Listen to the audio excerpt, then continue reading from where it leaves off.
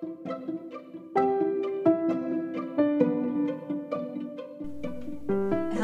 and welcome to The Shannon Show, where I talk a lot about my personal experiences as a neurodivergent human. This is honestly so far outside of my comfort zone as someone who has spent the better part of her life shrinking to make those around her feel seen. But over the years, I've found massive value in hearing other people's stories, and I've learned that sharing my thoughts and perspectives also has the potential to make a positive impact on those around me. Just a warning that no topic is off the table here, and some of the things I'll be talking about can feel threatening even when you're not in any physical danger. So each of my episodes comes with an automatic trigger warning and an invitation that if at any point you start to notice yourself feeling big feelings, please take a moment to do what feels best for you in that moment, whether it's pausing to regulate or skipping the episode altogether. This podcast is meant to spark critical thinking and encourage you to live your most authentic life. So here goes with The Shannon Show. Whether you're here to watch the train wreck from the sidelines or climb aboard, I appreciate you being here all the same. Let's get started. Hello and welcome back to The Shannon Show. I know I say this every time that I have a guest, but this one is extra special to me because I got to interview my 11-year-old daughter for this episode. I asked my social media networks what questions they had for her, and we took the time to answer all of them, and it took a while, so I decided to make this a two-part series. This is part one of that series where I ask her questions like, what do you want to do with your life? And what are your favorite aspects of the way that I parent you? And what could I do better? And tons more. And her answers did not disappoint. If you've not already, please consider subscribing so you don't miss part two, where we wrap up the rest of her questions with the grand finale we've all been waiting for, Roblox or Minecraft. And she flips the script on me and asks me some questions, which I was not expecting at all. I can't wait for you to hear how brilliant this kid is, so let's jump in.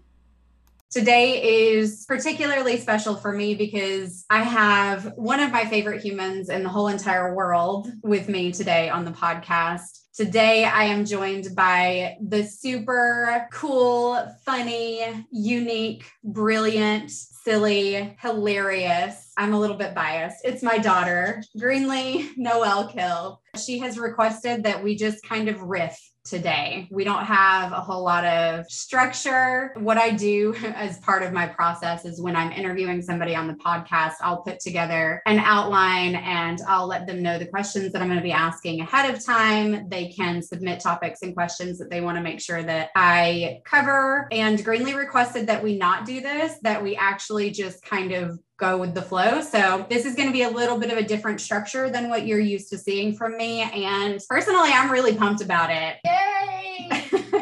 So another thing that we did is I asked on all of my social media platforms if you guys had any questions for Greenlee, and your questions did not disappoint. I'm actually really excited about them, but she also asked that I not tell her what any of the questions are ahead of time. She wanted it to be authentic and she didn't want it to feel rehearsed. What she told me was, I don't want my answers to sound fake. All right. All of that said, Greenlee, hi. Thank you for being here. Thank you for humoring me. Tell me in your own words who you are and what lights you up. I am Greenlee, and what lights me up usually is game day. That's what kind of game do you mean? football. Okay, so tell people a little bit about football and what you do. Okay, so I play flag football. The first game day is usually the best because like the other game days, it's like you're used to it. But like the first game day, it's like you're pumped. You're like, you're ready. Let's start the season off. It's really energizing. I love that you use the word energizing because there really is so so much energy that goes into it because you don't go straight into a game. You do practices beforehand and you get to know your teammates and everybody is collectively jazzed to get out on the field. It's almost like a performance. Exactly. Right? It's like if you're an actor, it's like you practice and you have rehearsals and stuff, but that's not what pumps you up. What pumps you up is like your game day music. But seriously, it's like, it's energizing and it's really fun. The other thing that I said that you probably can't tell because Greenlee is a magician is that she's never done anything like this before. Yeah. So this is her first time ever recording a podcast or doing any sort of, well, I guess you've done public speaking, to be fair, because you've done presentations at school and stuff and rocked them. I was super nervous and I literally had a script. So it was easy, but it was super nerve-wracking.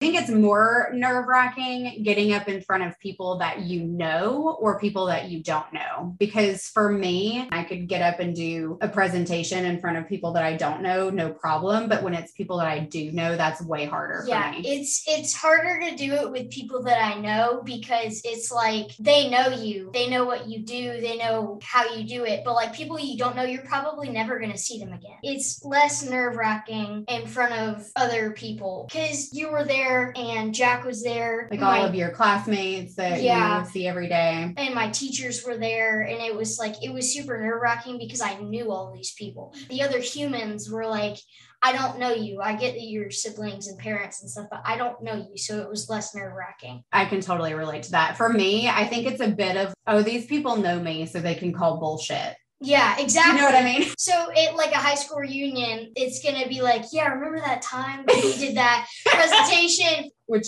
by the way, is probably never going to happen. But it's funny because your brain really does play tricks on you like that, where you tend to go to your worst case scenario. Yeah, right? Exactly. I think that's actually a really powerful tool to use, though. In some cases, I'm not recommending this for everybody, hard stop across the board. But for me, sometimes it's actually really powerful to think of what my worst case scenario is and go all the way through that. And because I'm such an analytical person, I like to think of like, okay, what is the probability that that's actually going to happen? Yeah. And then to take it a step further, I'll say, and we did this when you were doing your project, remember? I was like, okay, because you were feeling a lot of nerves. Yeah. It was the first time that you had done a presentation like that. And because you were teaching people how to do something and you were kind of freaking out a little bit. And I was like, okay, so what part scares you? What are you afraid is going to happen? Because that's ultimately what it is there's a fear there of what you think is going to happen. So for me, it's thinking all the way through the worst case scenario and then thinking about A, what is the probability that that's actually going to happen? And it's usually very low. And then B, what would I do if that did happen? Yeah. Right. So that was the exercise that you and I went through was like your worst case scenario. Well, do you want to say what it was? So I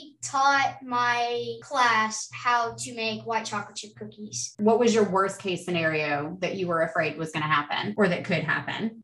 It's okay, baby. You can take your time. This is really good to talk about because these are things that everybody deals with. Do you want me to say what you told me?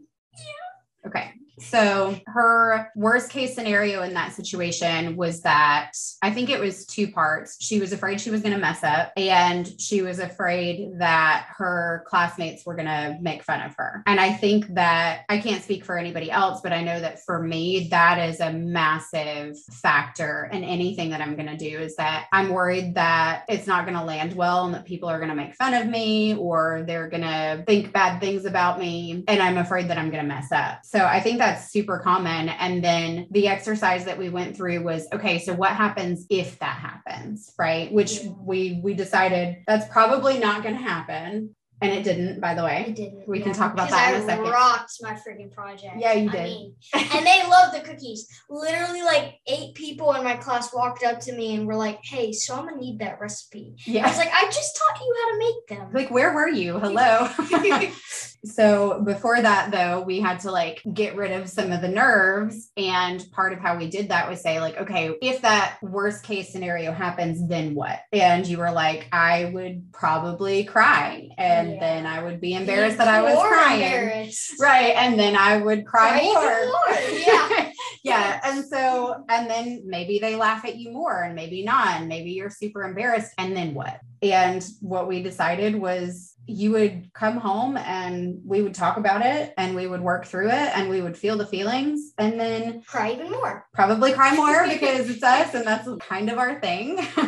Yeah. But then you would go back to school and you would get through it. So I think that that's important for anybody to hear. And again, I'm not saying that in every situation where you're freaking out about something, you like dig in and cut open all of the wounds and throw salt in them. That's not what I'm saying. It can be really powerful to reframe things, not to bypass them or pretend that they're not hard or not have your feelings about them, but to reframe them in a way that feels safe for you. Yeah. Do you want to add anything to that bit or do you want to start? No, I think you hit all the spots. I'm super excited about the questions though. Okay. I've only been told 3 of them and I'm already super freaking excited about it. Well, I didn't even tell you all of the questions. I just told you some of the topics around them. I didn't actually tell you any of the specific questions except for the Roblox one. Okay, come on. So do you want to start with that one? Or do you want to wait? I want to wait because I already kind of have an answer to it and it's like a really big answer. So I kind of want to wait till the end. Okay. So Roblox is like save the best for last. Yes. Okay. This one actually came up several times and you're not going to be surprised at all. Richard Akamu said, how did she become so cool? That's the first one. And then Emily LaPourie, why are you so cool? Serious question. So what I'm getting is my friends think you're the coolest. They're not wrong. People want to know why you're so cool. How did you get to be so cool? Actually, I want to add on a second part of this because like, you're cool. So I want to know first, I'm going to take a note out of Simon's playbook and say it might be helpful here to have some definitions, right? You got to say it in his accent, Mama. You say it in his accent then. Disappointed in you. Okay, that was a little more British, but I'll take it. Okay, so definitions then. First of all, what in your mind, what does it mean to be cool? And then once we have that definition, then explain how that happens for you. I mean, when you're me. Okay. No, I think the definition of cool is like when you're cool, it's not like you show it off to everyone, in my opinion. In my opinion, the cool is like you have pride and you're not showing it off. You have pride in what you do. You're not just like, ooh, look at this, look at this, look at this, look at me. You have pride and you keep your head down and get business done. You know what I'm saying? I love it. So, I mean, that's just what it means to me. Can I tell you what I think makes you cool? Yeah.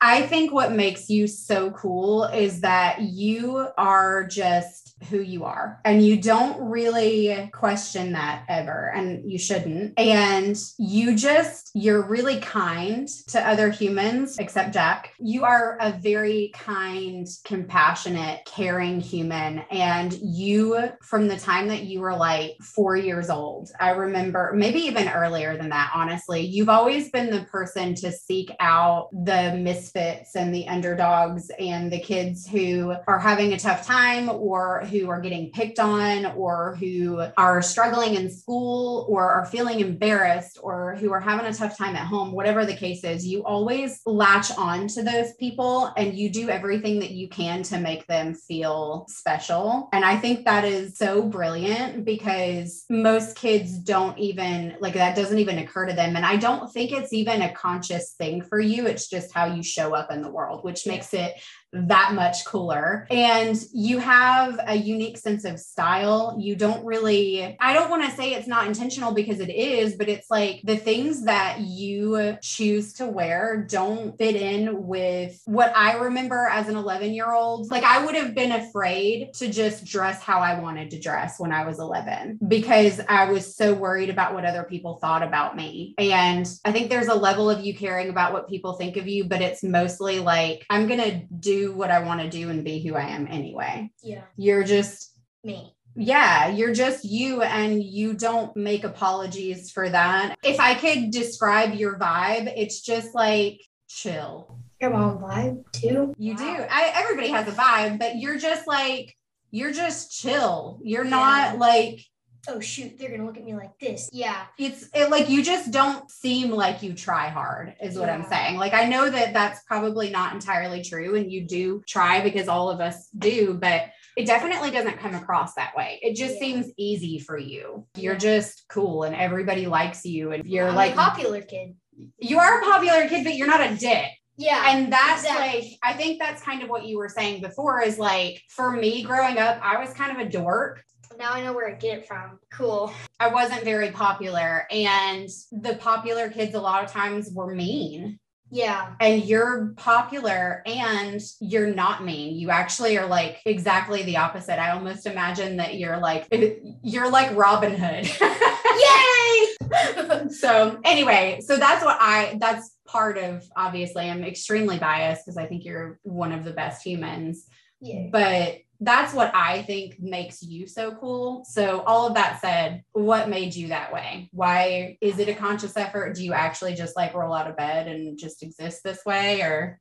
Well, since you said when I was 4, I started doing it. When I turned 4, I rolled out of bed and was like, you know what? I'm going to change this now. All right. No. I don't know because honestly, it's not really a conscious effort. It's like, I want to wear this and wear this. And I just do. I don't care if people don't like what I wear. Well, but it's not just about what you wear though. I guess the answer to the question is you don't really know how to answer it because you're not trying to be cool. Yeah. I think that's what makes people cool is like that they're not trying to be cool. Exactly. The pride that goes into not trying to be cool is on a whole nother level. Okay, I really love this question. This is from Kaylee Casey. Okay.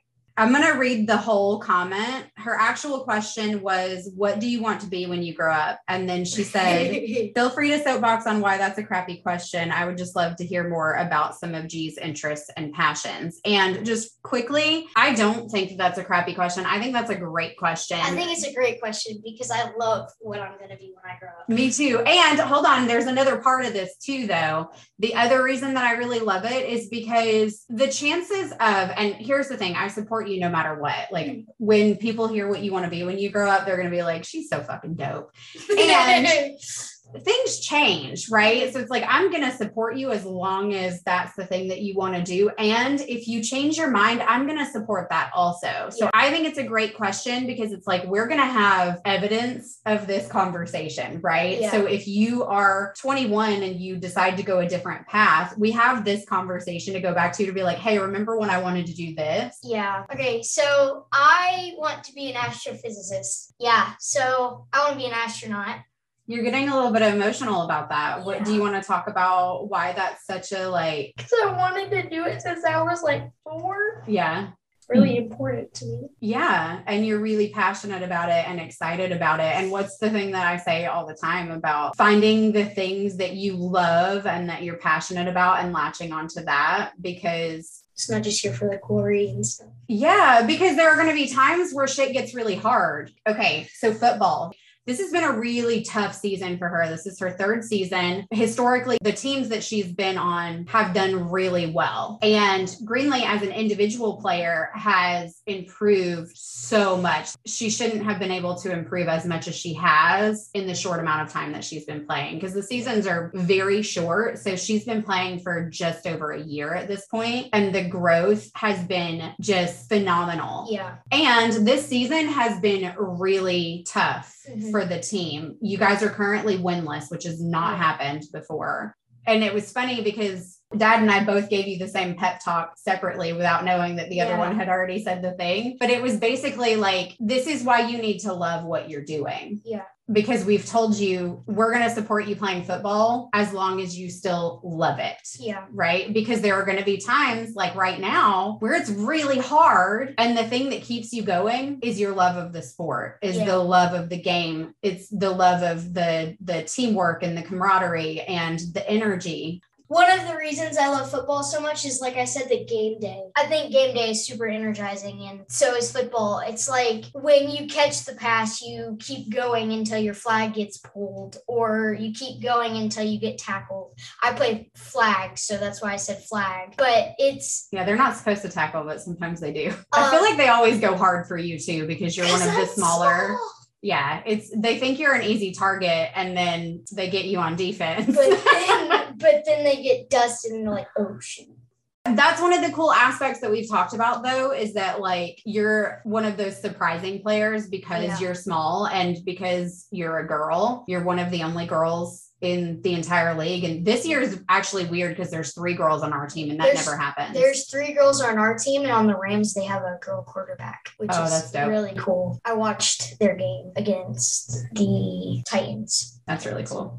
But that was another thing that we talked about too, because originally you were like, oh, I want to be the quarterback. Yeah. And then the more that we talked about it, we're like, do you even like that position? Or is it just that everybody looks at that position and that's the one that gets the glory most of the time? No, I like being quarterback because it's like, I like throwing. I like catching as well. Quarterback and wide receiver, my 2 favorite ones. I play center currently, and center is a very important part, but so is the quarterback and so is the wide receiver. Well, they're all important parts. That's the thing, though. And that's kind of what we talked about, is that like yesterday after the game, you were really upset. And I was like, but baby, you played exceptionally well, because you did. You had a great game yesterday. And you were like, if I had played well, then we would have won. And what did I tell you? It's the whole team. It's not just Greenlee. Yeah. It takes more than one person to win a game. Yeah. So you can still play really well and lose the game, right? Because it takes the whole team. And there are other factors, right? The other team played really well yesterday. Yeah. There were some catches there that were like Cade Cossack. Insane. Literally, I think it was probably the second, and they didn't get any yards on the first play. So the second play, some kid went crazy wide all the way at the end, and the quarterback could really throw. So he threw all the way down to the end zone. And on the second down, he scored a touchdown. Mm-hmm. So that was the entire length of the field, essentially. That was a crazy catch. So it was an awesome, good play. And so what I'm saying there is it wasn't just based on the performance of you or even the performance of the entire team. The other team played really well. Yeah. All of those are factors. So going back to what you want to do when you grow up, you want to be an astrophysicist. You want to be an astronaut. Yes. So why is that so important to you besides aliens? Okay. Curiosity. Boom. Oh, love that. So I want to go to Mars. I want to be the first woman on the Mars. I want to be the first. The Mars. I'm going to go to Guinness World Records and get it. And it's going to say first woman on the Mars in all caps. But it's actually just like you stepped on a candy bar. For real. Okay. The Mars bar. Yeah. Okay. It's just like curiosity drives me. I want to go to Mars and see what's on there. I want to find aliens. I want to find Buzz Lightyear on there and stuff.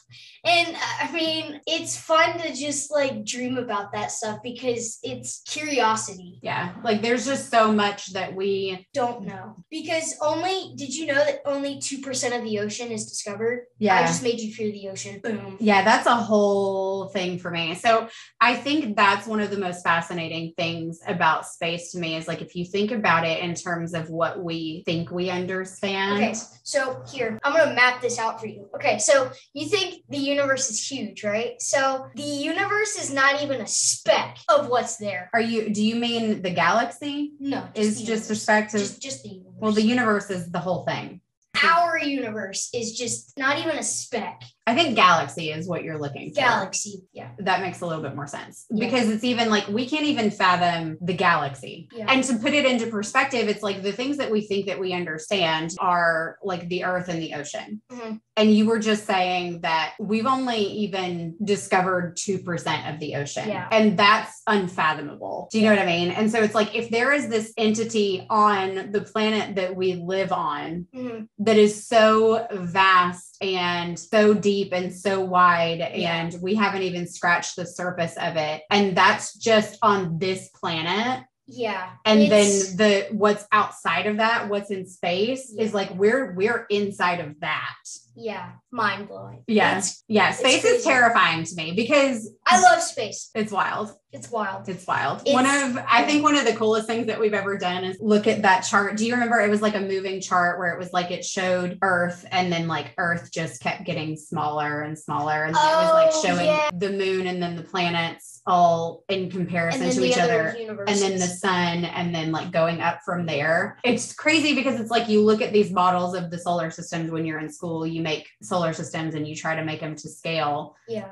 But because it's so small, what you're looking at in front of you, you can't quite comprehend it. But and then when you start thinking about how much bigger things are, when the thing that you're thinking about is Earth and the Earth is so massive, That's what you think. Well, in comparison, it's not. But what I'm saying is from our perspective, right? The Earth is massive. Yeah. There's 8 billion humans on this planet. You're one human. 1 billion is a number that most people can't even comprehend. Okay. Yeah. 1 million, some people can sort of comprehend that. But then like the more that you expand out of that, and if there's that many humans and you're just one human, there's 8 billion humans on this one planet. And this planet is tiny in comparison to just the Milky Way galaxy, right? So how many other hundreds of millions of galaxies are there out there? Like it's fucking wild. But okay, so what you said got me thinking, and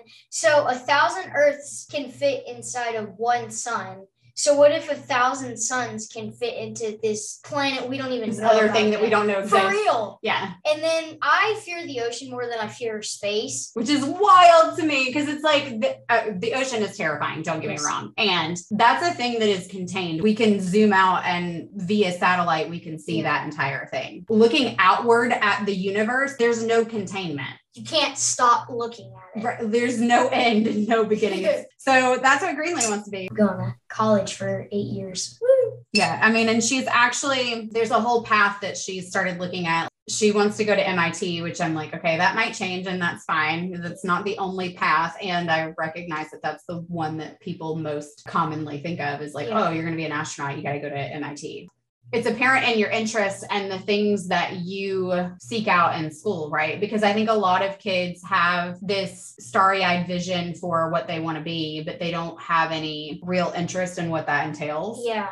And so for you, it's like, you know, to start with, when you're like, oh, I want to be an astronaut, I'm like, okay, cool guy. Like everybody wants to be an astronaut.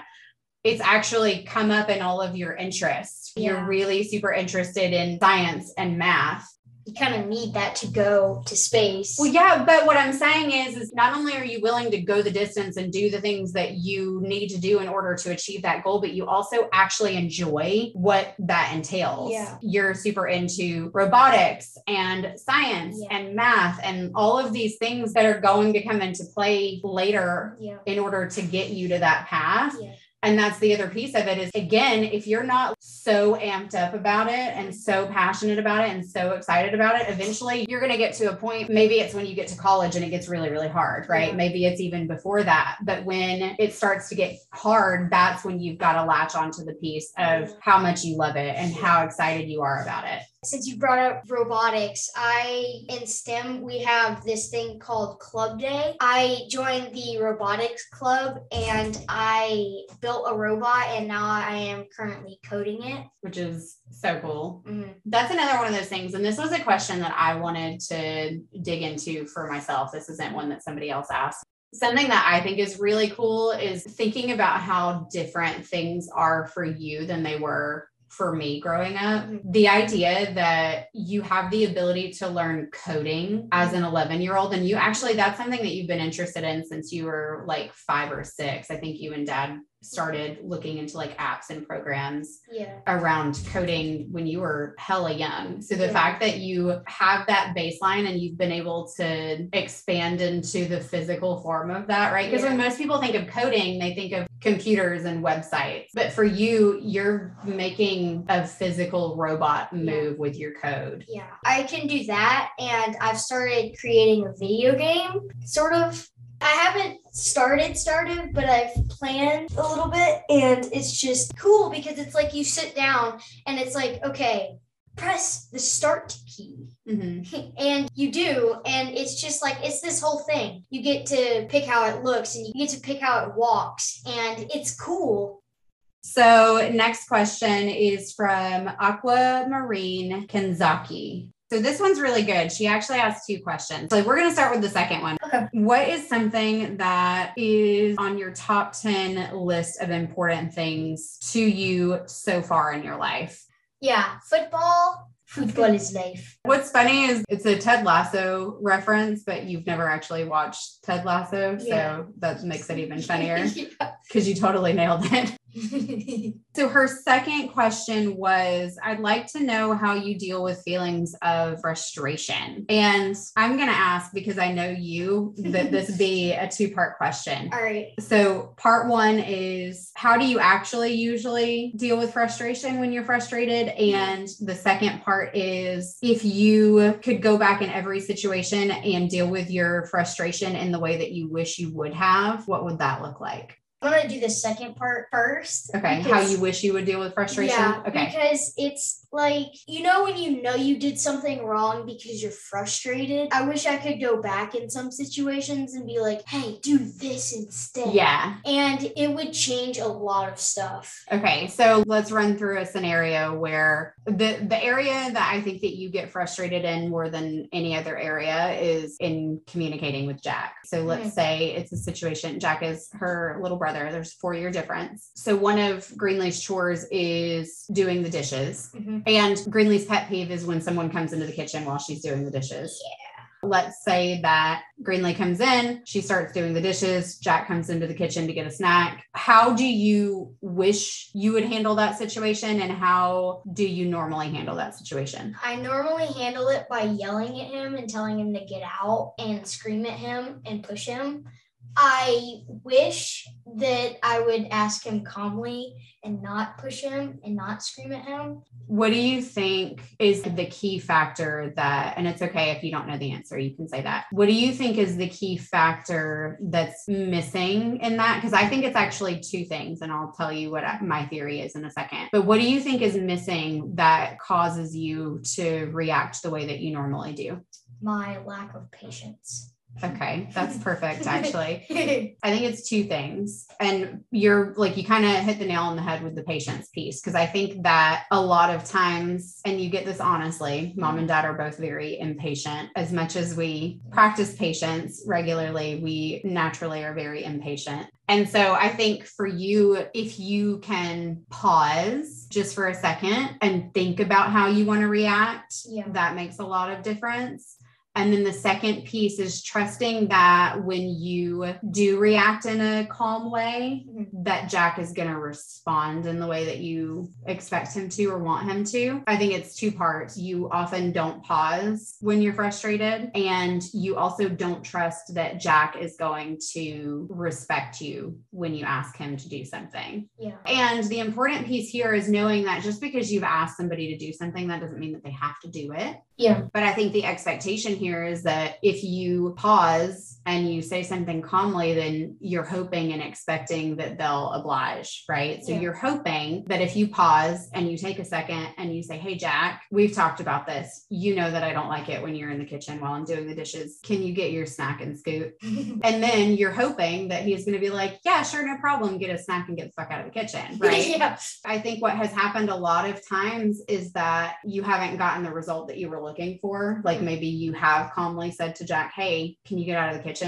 And he doesn't. Yeah. And then that just elevates the whole thing and exasperates it. And then you get more mad. Yeah, I think both of those things are important. It's like having the patience to slow down and react the right way. And the thing that we've talked about over and over again is, again, you can't control other people. You can only control you. Yeah. So how I like to see that play out is for you to have control over how you react to situations. And then if it doesn't go your way, that's when you get help from someone else. Like this is where you could come to me to mediate and be like, hey, I've politely asked Jack to get out of the kitchen in and he's refusing to do that and we're not coming to an agreement. So can you mediate? And that's where I would come in and say, hey, Jack, Sissy politely asked you to get out of the kitchen. Yeah. And he would be like, yeah.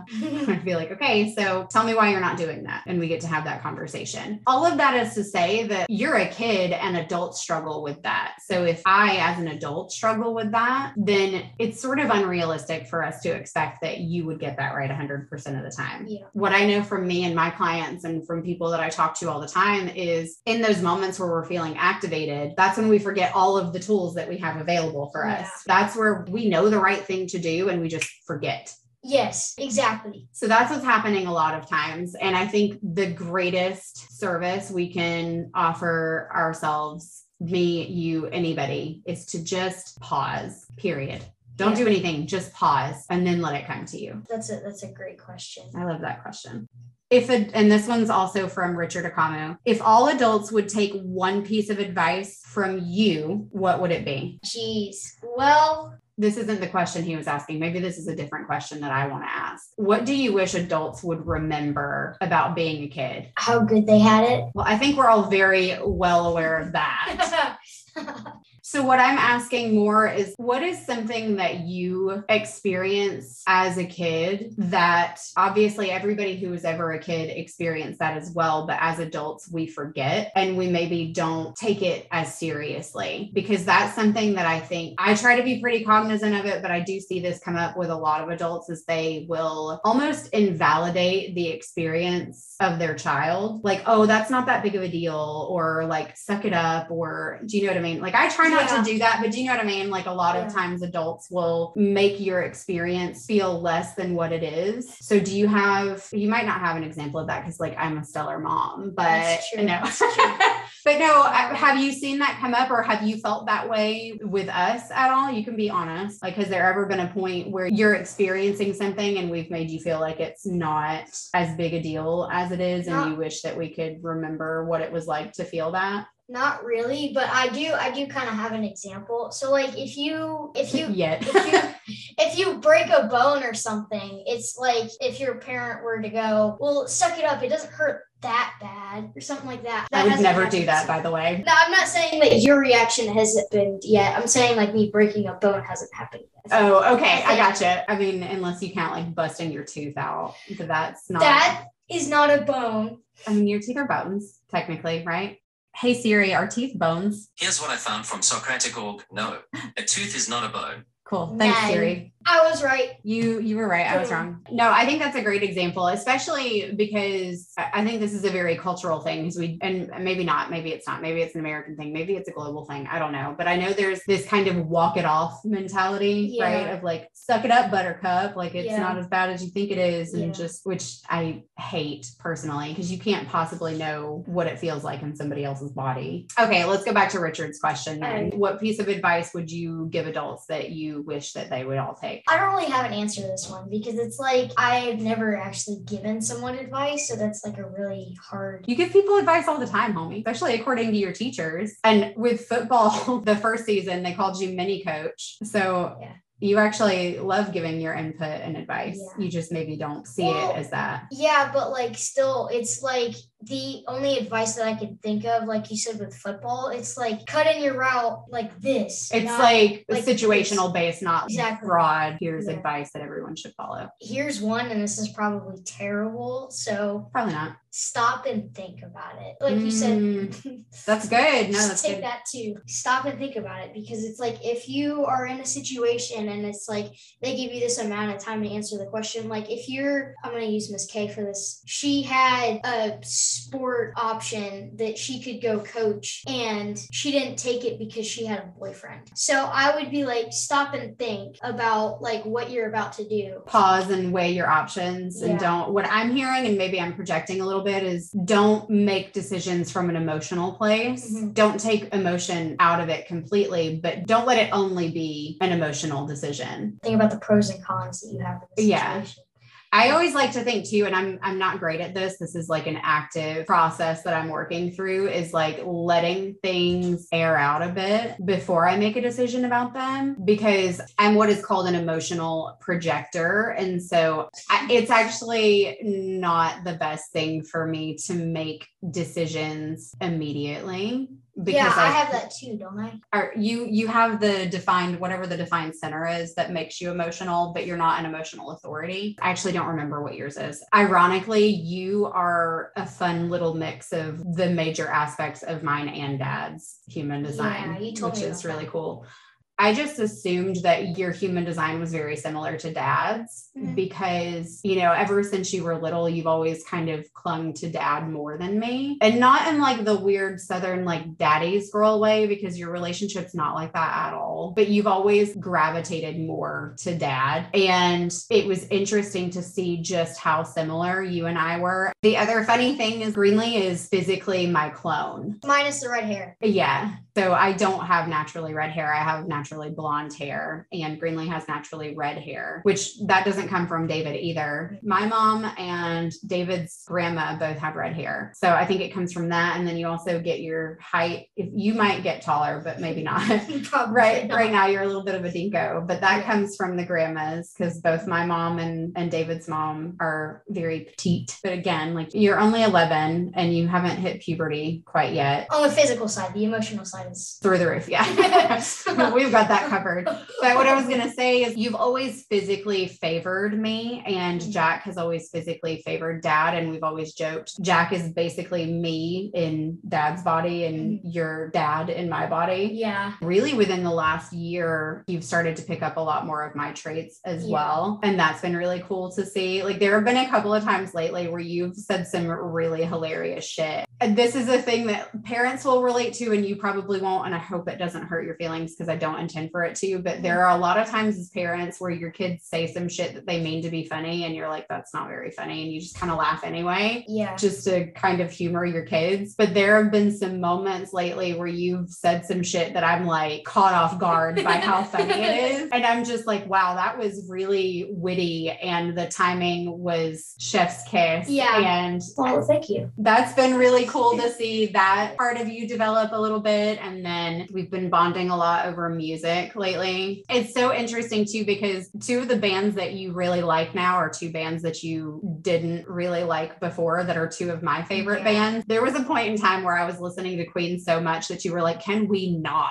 And you were so annoyed by it. And now I think for you, it was me pointing out as you started getting into the audio geniusness in Queen. It's just wow. Well, I think it was like I was like this too. It was as my understanding of how music is made started to develop, I've started to appreciate different types of music more. And I think that's what it has been for you, is as you've gotten into audio engineering and like the creation of music and like watching Charlie Puth videos, because he's a producer. Also genius. Yeah. So Charlie Puth is a fantastic artist. Like, never mind about what you think of him as a person. He's a fantastic artist, but more than that, he is an incredible producer. And he does these cool series on YouTube where he like breaks everything down. Do you want to talk about that a little bit? He is one of my favorite artists ever. And I used to watch these videos where he literally kicked a door for a song. He turned on the song Light Switch. He turned on a light switch, and that's one of his songs. And he made that out of a light switch. It is just amazing to me. Do you remember the process? Do you want to talk about like what that looked like? Because I remember you telling me about it, and I can explain it if you forgot. Yeah, I don't know how to explain that. I just know that it's genius. Okay. So basically what it was he heard a thing, because one of them I think was like the squeaky door hinge. So he had opened a door and the door hinge made a squeaking sound, and he was like, oh, that sounds dope. And so he went and recorded him opening the door and the hinge making the squeaking sound. And then he uploaded that audio into whatever engineering software that he was using. And he changed some tones around or whatever. And then he did some loops. And I don't understand the entire process, but basically he used that as an instrument. Yeah, he used the light switch or the doorknob hinge. What did you say? The door hinge. The door hinge. He used that as like some bass, and then he added a beat to it, and then he made a full-on song, added the lyrics, and then you have a Charlie Puth song. Yeah. Which I thought it was cool. And then he had a song, the We Don't Talk Anymore by him featuring Selena Gomez. Mm-hmm.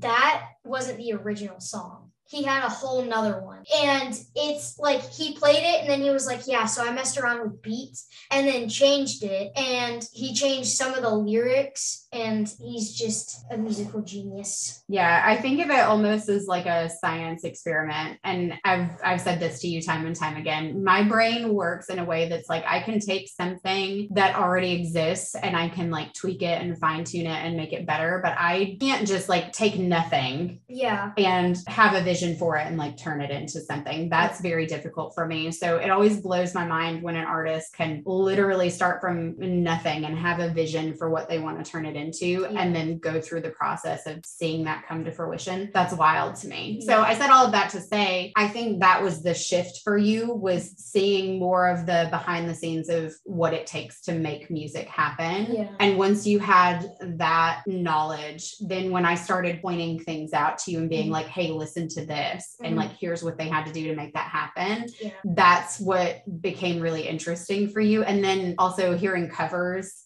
of people's songs, like the Pentatonics cover of Bohemian Rhapsody. Wow. It's just the guitar, which wasn't really a guitar. He was going do do do do do do. Yeah, well, and there's the wow wow wow wow wow. Yeah, for real. Like what? That was your mouth? Pentatonics literally sat down, and they probably didn't do this, but it was like they had to like sit down as a group and be like, "Hey, so can I do this?" And then the other person's like, "Yeah, but then you do this and this and this," and they're like, "Oh, okay." And then they practice this, and then they make a whole video on it, and then they make a music video, and then it blows up. That whole process of like, how did we get here? For real. It's so cool. It's mind blowing when they do it. So I don't even remember the question. Oh, we went so far off that we're not even on a question anymore. We just started talking about music. So Sullivan Paris says, okay, so here's what she said, and then I'll ask it as a question.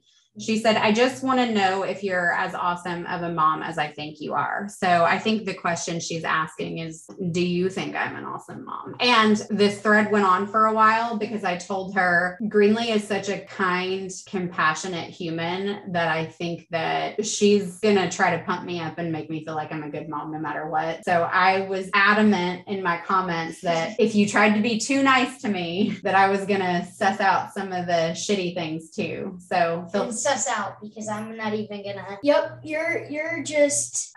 Yep. Let's ask the question this way. What are some of your favorite things about the way that I parent you and the way that Dad parents you? And what are some things with each of us that you think that we could do better? You can't improve your sesame chicken. What's a really good chicken that I like? The Caesar chicken? You or can't, poppy seed chicken. No, you can't improve the poppy seed chicken. You can't improve the Caesar chicken. So that's off the table. That's one of my favorite things about you. And then is that I can cook? Yes. Okay, good. And then you're oh baby. If you cry, then I'm gonna cry. You're just so compassionate, and I don't know why. Because even when I'm not compassionate to you, you just continue to push and push and push. Just so compassionate. I love you, baby. I love you more. No. Yes. This is an ongoing battle that we have. Literally, we do this game in the morning where I drop her off at school, and as she's slamming the door, she says, I love you more. And I say it right before the door closes so that I can win. I win every time. And if by some stretch of the imagination I don't win, then I roll down the window, because then she doesn't have any choice. But for that to be the last thing that she hears is I love you more. So I don't know. She thinks she loves me more because she doesn't know what it feels like. So there's that. Okay. What about Dad? What is one of your favorite aspects of the way that Dad parents you? The same thing, compassion. I don't want to say the same thing, but I kind of have to. I can think of that, and I can't think of anything else. Yeah. But like it's I mean, that's a huge compliment. So if we're nailing that, I feel pretty good about that. One of my favorite things about how dad parents you is that he is very invested in spending quality time with you. Yeah. And he doesn't dictate what quality time looks like. You know what I mean? So what do you want to do? Right. Yeah. So I think that that's like and it's tough. It's tough for you to know how to answer that because it's like you haven't ever had any other parents. Mom and dad have always been together since before you were born, and we've never separated, and you've never had other parents. So this is the only experience that you have. So you don't really have anything to compare it to. Yeah. But that's a thing that I can say that a lot of kids don't get that from their dad. That's one of my favorite things. I was telling somebody recently that I think it's so cool that for dad, he works really hard to provide for you guys. And then at the end of the day, he still wants to hang out. Yeah. And he wants to. That's the whole thing is that it's like, here's another thing I have to do. Exactly. That's literally what I was going to say is that it's like, it's not like a burden or like something else that he has to do or he's like so exhausted, but he's just like pulling from an empty tank. It's like, it actually energizing for him. Yeah. It actually fills him up to come home at the end of the day and spend time with you guys in the way that you want. There will be times where he's like, I'm tired. Can we just play video games? Right. And still makes it a point to do that. But most of the time it's like, okay, what do you want to do? You know, and he enjoys that. Do you want to throw the football? Do you want to play video games on the Raspberry? Okay. So what are some things that we could do better? And be honest, you're not going to hurt my feelings. Okay. You might hurt dad's feelings. I don't know. I don't know. I get yelly sometimes. That's so valid. Can't improve that mac and cheese. Can't improve. Okay, well, it can be food related. Dang it. That's not fair. Every recipe has a bad night. Okay, even if you don't think it's a thing that I'm necessarily doing wrong, is there anything that you feel like I could do to be more supportive or more like? Not really. You're like very, very supportive. And like you said, I've never had anything else. Yeah. So, but no, you're super supportive, and so is dad. Sullivan, I'm really trying here. I told you I was going to put my best effort forward to get her to say something that she doesn't like about me. Okay. So this one, 2 different people asked this question. So the first person was Keisha Jordan. You remember? Keisha! Yeah. I love you. Okay. Yeah. So she was on the podcast a couple of episodes ago, and Greenlee helped me edit the audio for that. Yep. And the whole time she was like, Keisha's so cool. And I was like, yeah, I know. Right. And then Sarah Decker also asked the question, what do you want to change about the world? Racism. Okay. Well, let me finish the question first. All right. So Keisha Jordan said, I'd love to hear what changes she would like to see in the world. And Sarah Decker said, what do you want to change about the world? Could be anything tiny or huge. So, okay, now go ahead. Racism. Okay. All right. So why is that important to you? And don't say because it's important to me. Because most of my friends in my class are Black. So baby, it's okay. It's okay to feel emotional about things like this, because what we've talked about a lot over the years is like, I remember when you first started, you were probably like 3 or 4 learning about the concept of racism. You were like, what? Like, that doesn't even make any sense. That's messed up. You're like that. I remember that being like one of the first things. It's like, how does that make you feel? Or like, what are your thoughts about that? And you were like, it just doesn't make sense. It's like we're all humans. Like, what's the point? And it's like most of my friends are Black, and most of the kids in my class are Black. So it's like if racism was like so bad, then there would literally be 8 of us in my classroom. Yeah, it hurts. So you're thinking of it from a very, empathetic's not the right word here, but what I'm hearing from you is that it's like the idea that the people that you love and care about so much would be treated differently because of something that it's like your skin's not the same color, and like, so Yeah, it really doesn't make sense. And that's the thing, is that it's like, for most people, the reason, let's go back. This is going to get deep for a second. Most people aren't overtly racist, right? Like, most individuals at least don't think that they judge anyone by the color of their skin, or that they treat them differently based on the color of their skin. An example of overt racism would be like if somebody called somebody the N-word. Mm-hmm. Or told them that they weren't going to serve them or sell them something because of the color of their skin, right? Like, I don't owe you service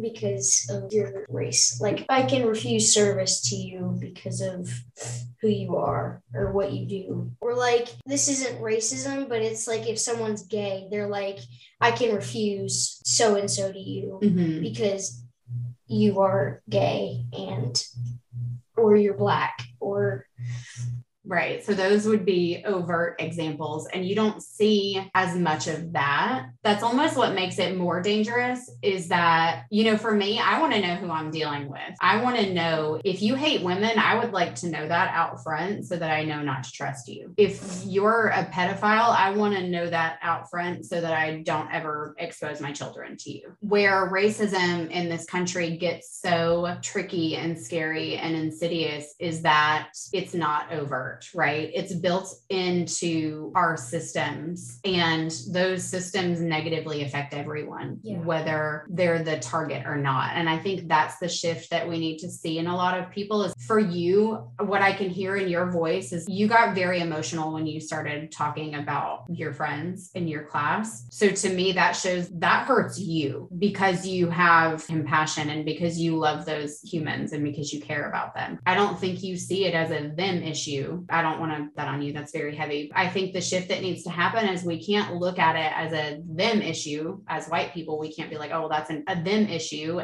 but we have to look at it as an us issue. We have to look at it as something that is damaging to all of us, because the ways that it's damaging is, you were talking about teams earlier and you were talking about Pentatonics. Imagine if one of the members of that band was missing, because what makes Pentatonics so dope is all of the contributions. The diversity. Yeah. And if one piece of that was missing, the sound wouldn't be what it is. Exactly.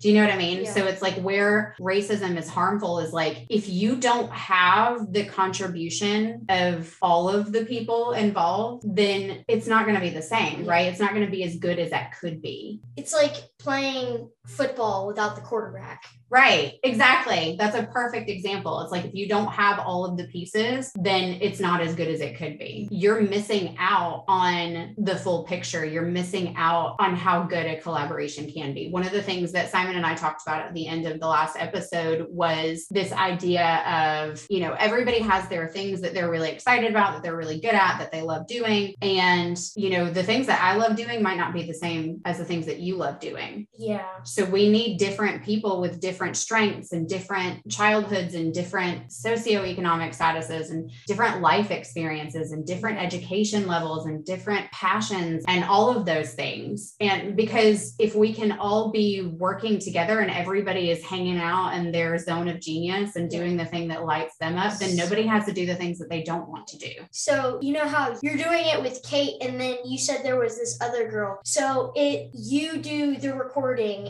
and Kate does. Oh, I know what you're talking about. Helps you with it. And then I haven't announced that project yet, so nobody's going to know what you're talking about. So there's a future project coming up, and it's essentially going to be a collaborative podcast project. No, it's fine. It's fine. It's okay. I just wanted to give context because you're talking about a thing that I haven't talked about yet, so they wouldn't know what you're referencing. Yeah. So she's talking about, like, there's going to be a handful of people who will be speaking on the podcast, and then there's going to be some people editing, and there's going to be some people doing the marketing for it. So if you all work together, it's the best it can be. But if it's like, if it was just you and Kate, it would be like, well, then you have to do the editing, which I know you don't enjoy, and Kate has to do the recording, and she probably likes doing the marketing, but they have... Oh no, Kate loves to talk. No, but I hear what you're saying, because that's exactly what it is. And a perfect example of this is that Kate and I actually have a project together called Spilled Milkshakes. And we've recorded probably a dozen episodes at this point, and we've released one of them because neither of us likes editing. So that's a great example of how if you're missing a piece, then the project isn't the best that it can be. Yeah. Like we have all of this solid gold content that we've recorded over the last year that nobody's ever heard. Because you don't want to edit. Right. So if you had that extra person, you and Kate would get to record, and that person loves editing or computer science and stuff. And they're like, okay, gets it done in 30 minutes. And it's like, here, this is this piece of artwork, and you get to put this on here. And it's like this now because you have extra people who work together to do what they love. Yeah. So Greenlee gets it. Like, what's everybody else's problem? I love that. You just explained that so well. Thank you so much for being here today. I hope you enjoyed this episode as much as we enjoyed creating it. Don't forget to tune in next week for part 2 of this series. If you have not already subscribed, I would love it if you would. And as always, feel free to share your thoughts with me on Facebook. The links to all my socials will be in the show notes. And hey, don't forget to be kind to yourself this week, okay?